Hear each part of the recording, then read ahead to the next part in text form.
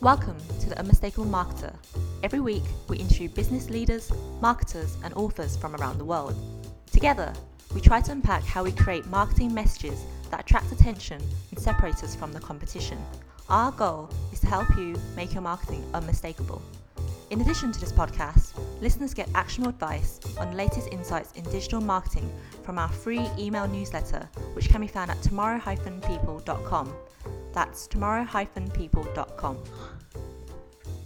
Hello and welcome to another episode of The Unmistakable Marketer. My name is Nathan Anibaba. My guest this week is Aviva Walsh. Aviva is channel consultant for Hubspot.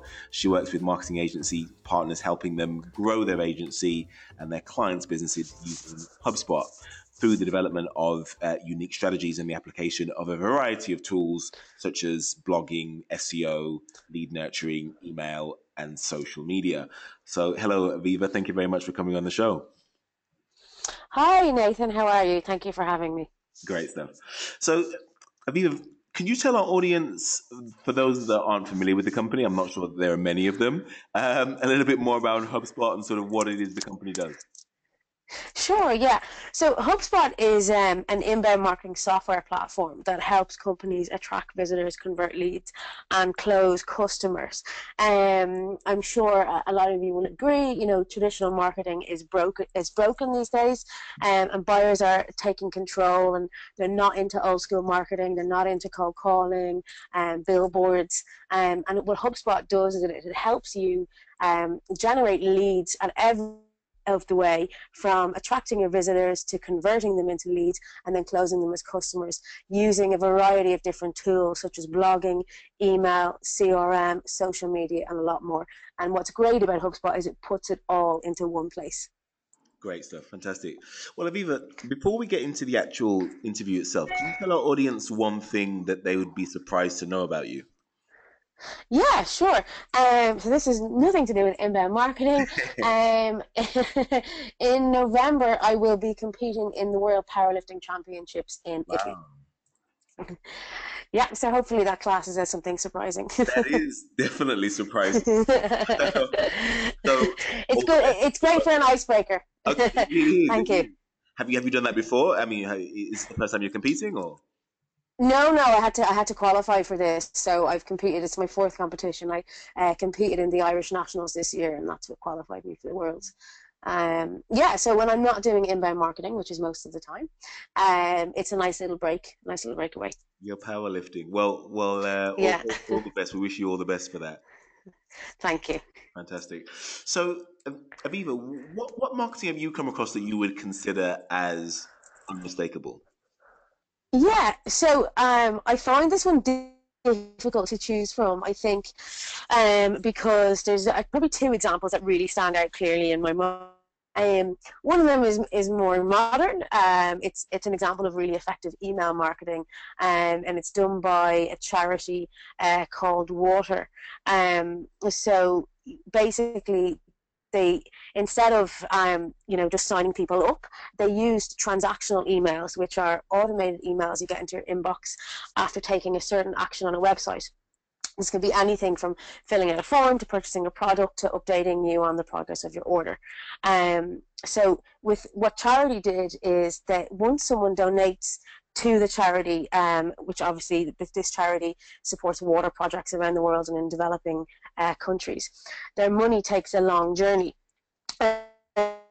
And most charities don't tell you about the journey at all, but Water uses automated emails to show donors how their money is making an impact over time, and they have a project timeline, and with that project timeline and accompanying table, you get to see really, really clearly and a nice bold visual in an email exactly where your money is and what you're doing, and that one for me really stood out because it's obviously using this platform and this software and this methodology and marketing automation to kind of make a difference and to support uh, charities and donors to charities. Another one that stands out in my mind, and I know you only asked me for one, would probably be the Dove Real Beauty campaign. And I think probably most women listening to this will remember that. It was a fantastic example of persona-based marketing. They use real-life people instead of the women that you usually see on these beauty ads. And they created an ads around a topic that they knew was sensitive but meaningful to their customers. Yeah, no, great examples, both of them. The Dove Real Beauty campaign was something that I was made aware of probably about 8 months ago. I know it's been around for many years, but I came to it slightly late. But no, but no, great example of how you can sort of take traditional approaches to the beauty and fashion industry and kind of flip it on its head to talk to real life women, and it's definitely a campaign that's made a big impact. Um, so so talk to me about what you're doing at HubSpot at the moment, because you guys work with some of the largest companies in the world. What are some of the common challenges that you're hearing from clients and customers at the moment? I think the most common challenge of all is probably one of the most basic ones. It's not got to do with anything too complicated with the software. It's got to do with finding time to write content, and of course, defining the keyword strategy in a more saturated market. But I think the time is the biggest thing. And it's important to know, like, while inbound marketing really, really works, it does take time, especially at the start, especially when you're starting off and you're building that content machine. Once you have that well oiled, you can repurpose and pump out more and more content. You get more experienced. You also, you're able to grow your team and hire really, really remarkable people. But I think the biggest challenge is definitely finding the time to write that content and just to sit down and concentrate on, how you write that content, what keywords you use. So absolutely, that's definitely the biggest one. Now, are these clients that are relatively small? So, are they SMEs? Are they sort of one man bands typically, or are they sort of your larger organizations that have a marketing department and are still struggling to find time? It varies from all sizes, from the smallest ones to the biggest ones, and I think sometimes they really just have to bite the bullet and sit down and allocate that time. Sure. With agencies, quite often what happens is, if you're not building your retainers on value based rather than cost based, then you see a lot of scope creep, and you end up having much more resources on certain projects than what you had allowed for, which takes your resources off other things, especially your own marketing and doing your own marketing. So for me, because I work with other agencies, that's the biggest challenge that I see. Sure. Well, that's a really interesting point, because obviously you work with a number of agencies, and you're helping them out, obviously sort of grow uh, their agency through the inbound approach to lead gen. So I guess what I wanted to ask is that because there are so many agencies reselling HubSpot and adopting your software at the moment, what have you seen the best agencies do to differentiate themselves from other competing agencies to grow their organization, to separate themselves from the rest of the pack? So in order, like, obviously that's exactly what they do. They have to differentiate themselves. So what do they do to differentiate themselves? They need to clearly define who they are and what they do, and whether that's through a structured exercise, sitting down with all of the main decision makers, and especially sales and marketing, and making sure they're fully clear on, okay, what is it that we really, really do best? Why have we started this company? What is the vision, and what is it that we can do better than our competitors? They can't try to be all things to all people. You can't go out there and say, for example, if you're a marketing agency, you can't go out there and say, we're a full service agency. If you're any type of company, you have to figure out what it is, regardless of what type of company you are. A food manufacturer, a shampoo maker, a marketing agency, you have to understand exactly why it is that you're in business. What can you do better than anyone else? And once you figure out what that is, that's how you build your business. You build your business around that, what it is that makes you special, because it's got to be in there somewhere. Otherwise, you wouldn't be in business. So, without naming names, could you give us an example of an agency that's done that and what they've actually done? Uh, Yeah, sure. Like, I mean, a lot of our partners would have done it pretty well. And what they've done is we go in the onboarding process on HubSpot, and we have a session or a few sessions that are allocated to defining your positioning strategy. And it's almost essentially like a new business strategy is a better word for it. It's finding out how you're going to get a foothold in the marketplace. And what they've done is they've figured out what service it is that they're best at. Is it content writing? Is it website design? Is it email marketing? Is it social media? And then they've identified usually a vertical, and that is probably one of the best ways to position yourself, is finding that industry that you're specialized in. You don't have to do you don't have to stick with one industry, but you go after one industry first, and then if that's something that you're really good at, and if you feel you've got enough experience and you've got a good reason to try and try yourself in a different industry, then by all means go ahead and do that. Mm. But a good positioning statement will consist of, for example, we do website designs for the fintech and pharmaceutical industries. Mm-hmm. It can be two different verticals, but it's very clear what they do and who they do it for. Mm-hmm. Other ways that they can successfully differentiate themselves is on how they do it. So, for example, we have one agency that differentiates themselves because they don't have any account executives. This is an interesting way to differentiate yourselves, but I wouldn't advise it unless how you do something is so extremely unique that it warrants that. Sure. The best way is always who you do it for and what you do. Sure. No, that's definitely great advice. What would you say to those agencies that were a traditional agency before they embarked down the inbound approach, and they have a number of different clients in a number of different industries? What kind of direction would you take them in terms of specializing or going down one vertical?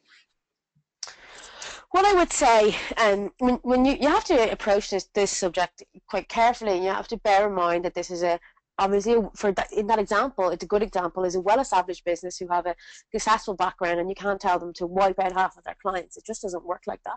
So in that case, you take a step-by-step approach. So look at, okay, what industry is it that you're most well known for? What have you had the most success, and where are you most validated in? Look at your successful clients, look at your happy clients. Is there a pattern? And start with that one. Maybe just start a campaign that's differentiated. Say, for example, if it was the aviation sector, start by doing a campaign for the aviation sector. It doesn't mean that you have to stay and you have to stick with that sector for the rest of your business life, but you're basically identifying the best places for you to win new business and get good experience and grow your business within the inbound marketing world. Sure. It doesn't mean that later down the line you can't try try and see if, okay, will I be successful in a different industry that you may also have experience in. And also one last thing on that, when we have agencies who already have previous experience or previous clients, we first say, lean on them a lot. Go to them first with your new offering. If you're a traditional marketing agency and you suddenly are, you're getting involved in inbound marketing, you've bought HubSpot, go to those clients first, because those people know you and they're much more likely to listen to what you say. They trust you. You already have a lot of eyes. Great stuff. No, I love that. Aviva, I wanted to talk to you about content overload. Obviously, HubSpot is an organization that advocates content. It seems as though everyone is doing content marketing these days. It's, to a certain extent, it's no longer content marketing. It's just marketing. So because of that, it almost seems as though it's harder to sort of get our content seen and our content heard, and sort of get awareness for the great content that a lot of us are creating. What advice would you give to marketers that are struggling to get their content seen in this kind of commoditized marketplace that we're in? Yeah, so great question, and something we have to really, put a lot of thought into these days. First thing, usually when you're doing a content campaign, the way that we do it in HubSpot, the way that we encourage our customers to do it when you start out, is just start with your awareness stage content, and then you go to your consideration stage, and then of course your decision stage is when the customer is ready to purchase. And so with that, then what you need to focus on is what content. I think most importantly is usually what content is at the top of the funnel. Mm. That's what really needs to change. And the pet peeves that I see that really kind of I'm start really I guess I don't like to use the word annoy, but things I'd like to change the most is when I see the ebooks have been done to death. Yes. What your persona needs at the top of the funnel, that's when they don't know you, that's when it's really important to get their attention, to build that relationship.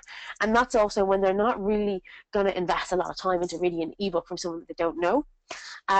What you need to do then is change your content offers. So, be bold with your blogs, think outside of the box, content hand grenades, even if you will, something that is going to turn people's heads. And then with your content offers, as I referred to earlier, don't do ebook at the top of the funnel. Do something that's interactive, that's going to help your persona with their day. Even a quiz, a game, something that they can print out and put on their wall so they can remember you. Be different and think, think appropriately for each stage of the buyer's journey so that you can help your persona rather than throw information at them, because so many more other people, as you pointed out, are throwing information at them. Sure. So it's about really being creative at the top of the funnel, and you mentioned a number of things there, from quizzes to games and those sorts of awareness pieces. Could you give us an example, really, of yes, yes, you need to create that sort of content, but what sort of channels are best to actually get this content out in front of our target audience, and to what extent? I guess the second part of this question is that if increasingly a number of other people are creating tutorials or awareness pieces, be it games or quizzes or those sorts of things, how do you then differentiate, even though I guess what you are creating is slightly different, but if more and more people are sort of creating that sort of content, you still need to sort of separate yourself from the rest of the pack. So it's sort of a two-part question there, Aviva. Well, I mean, no, people aren't creating enough of that interactive content. Right. So that is how you differentiate yourselves. You go out there and you do something, you really understand your persona, you understand what they need in their day-to-day lives, rather than sending them, a big long thesis of an ebook or something they're not ready to read. Right. You do something that is going to interact with them and help them. And then just in terms of, getting your content out there and where you should get it out there, the platforms haven't really changed. We're still looking at things like LinkedIn and Twitter, but what's really important is to just know what's relevant and understand where your persona is going to be at each time of the day and what they're going to be wanting to look at each time at that time of the day. So, if you're on LinkedIn in the morning, maybe you're going to send them a tip sheet for how to organize their day. And the thing there is that the channels haven't really changed. It's just how you're approaching them and making sure that what you're sending them is really, really relevant and that you're sending to them at the right time and it's personal. Great stuff. Well, Aviva, I want to talk a little bit about HubSpot now, and sort of how HubSpot specifically differentiate from the other automation vendors in the marketplace. I'm not going to mention any names. I'm sure we all are all relatively familiar. But could you just share, how do you guys differentiate yourselves? I think one of the biggest differentiators of HubSpot is, aside from, everything is all in one place from the top of the middle to the bottom of the funnel, where a lot of our competitors don't have that. They more focus on the middle and the bottom. The biggest differentiator is the support that you get. So not only are you getting technical support on a 24/7 basis, because we now have offices in every single time, well, all the main time zones around the world. So there's always someone on support. The other thing is strategic support. And I know that people are often blown away by the kind of strategic support that they get from us. So, for example, as a channel consultant, my role is to help people grow their business. But it's not just about inbound marketing. I get on the phone and I have conversations with my partners about their staff and, how they're building and scaling their business and how they're pricing their retainers and, the contracts that they're putting in place and so many other problems and solutions that comes with the aches and pains of growing a business and that people just don't realize that they get with HubSpot. And I've often had that comment like, wow, I didn't think I'd be getting this with HubSpot. So it's definitely the support that you get. Fantastic stuff, great stuff. Just in terms of bringing the show to an end now, Aviva, are there any books that you can recommend to our audience that have been helpful to you in terms of this whole discussion we've been having around differentiation and innovation? Yeah, absolutely. It's funny because it's a topic that I'm quite passionate about. So, the first one I would say is the marketing agency Blueprint, which is by Paul Rotzer, and the other one is Win Without Pitching, which is a fantastic book about positioning. And basically, Win Without Pitching is a giveaway to what it's all about, and how if you're really differentiated, you don't even need to pitch. Fantastic stuff.